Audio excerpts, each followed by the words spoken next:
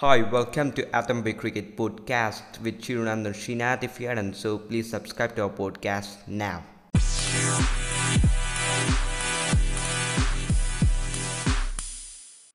Hardik Pandya and Shikhar Dhawan batted very long time. When those two were there, India looked like they could win the match. When it came down to 20 overs, they got to go with 166 runs. It looked gettable, but it was a disappointing game. Fielding was a letdown by both the teams, and Stoinis had an injury, so Australia may not be having the all-rounder balance in the remaining ODIs in the series. The Indian team were ahead of the game as the second innings started, but the continuous fall of wickets changed the game. Warner and Finch went off to a great start. Finch had scored a century too. Seeing the comparison in the power play 1, Australia were 51 for 0 in the power play 1, that is 1 to 10 overs, and India were 80 for 3. And coming in at 3, Stephen Smith scored a brilliant century, a brilliant knock of 105 of just 66 balls.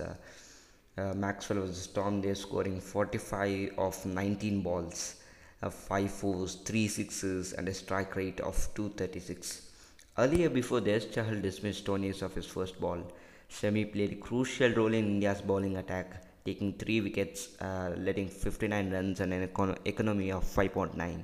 The game actually took a turn when Kohli was dismissed by Hazelwood. KL Rahul couldn't score runs. Hardik took over and gave the team a decent score.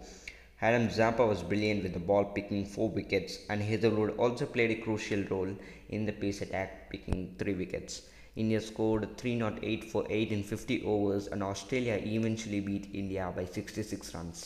It's another loss for India, 4 losses in a row. Indian cricket team's recent form in the one-day internationals.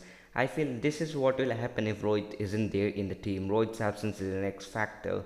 What changes should be implemented is what I think is Manish Pandey should be replacing Shreyas Iyer. KL Rahul should have actually batted top the order as an opener. I feel that would have said Mayank was brilliant, but giving an experienced player to open will get the job done right. And coming to the bowling, we need Shami to fire earlier and Bumrah to accompany him. They should be able to penetrate to the top order batting, the trio Warner, Finch, and Stephen Smith. However, Bumrah has only 4 wickets in the one day internationals in the year 2020. The fielding has to be looked upon. And that will make today's episode. Stay tuned to our podcast, subscribe it if you hadn't so.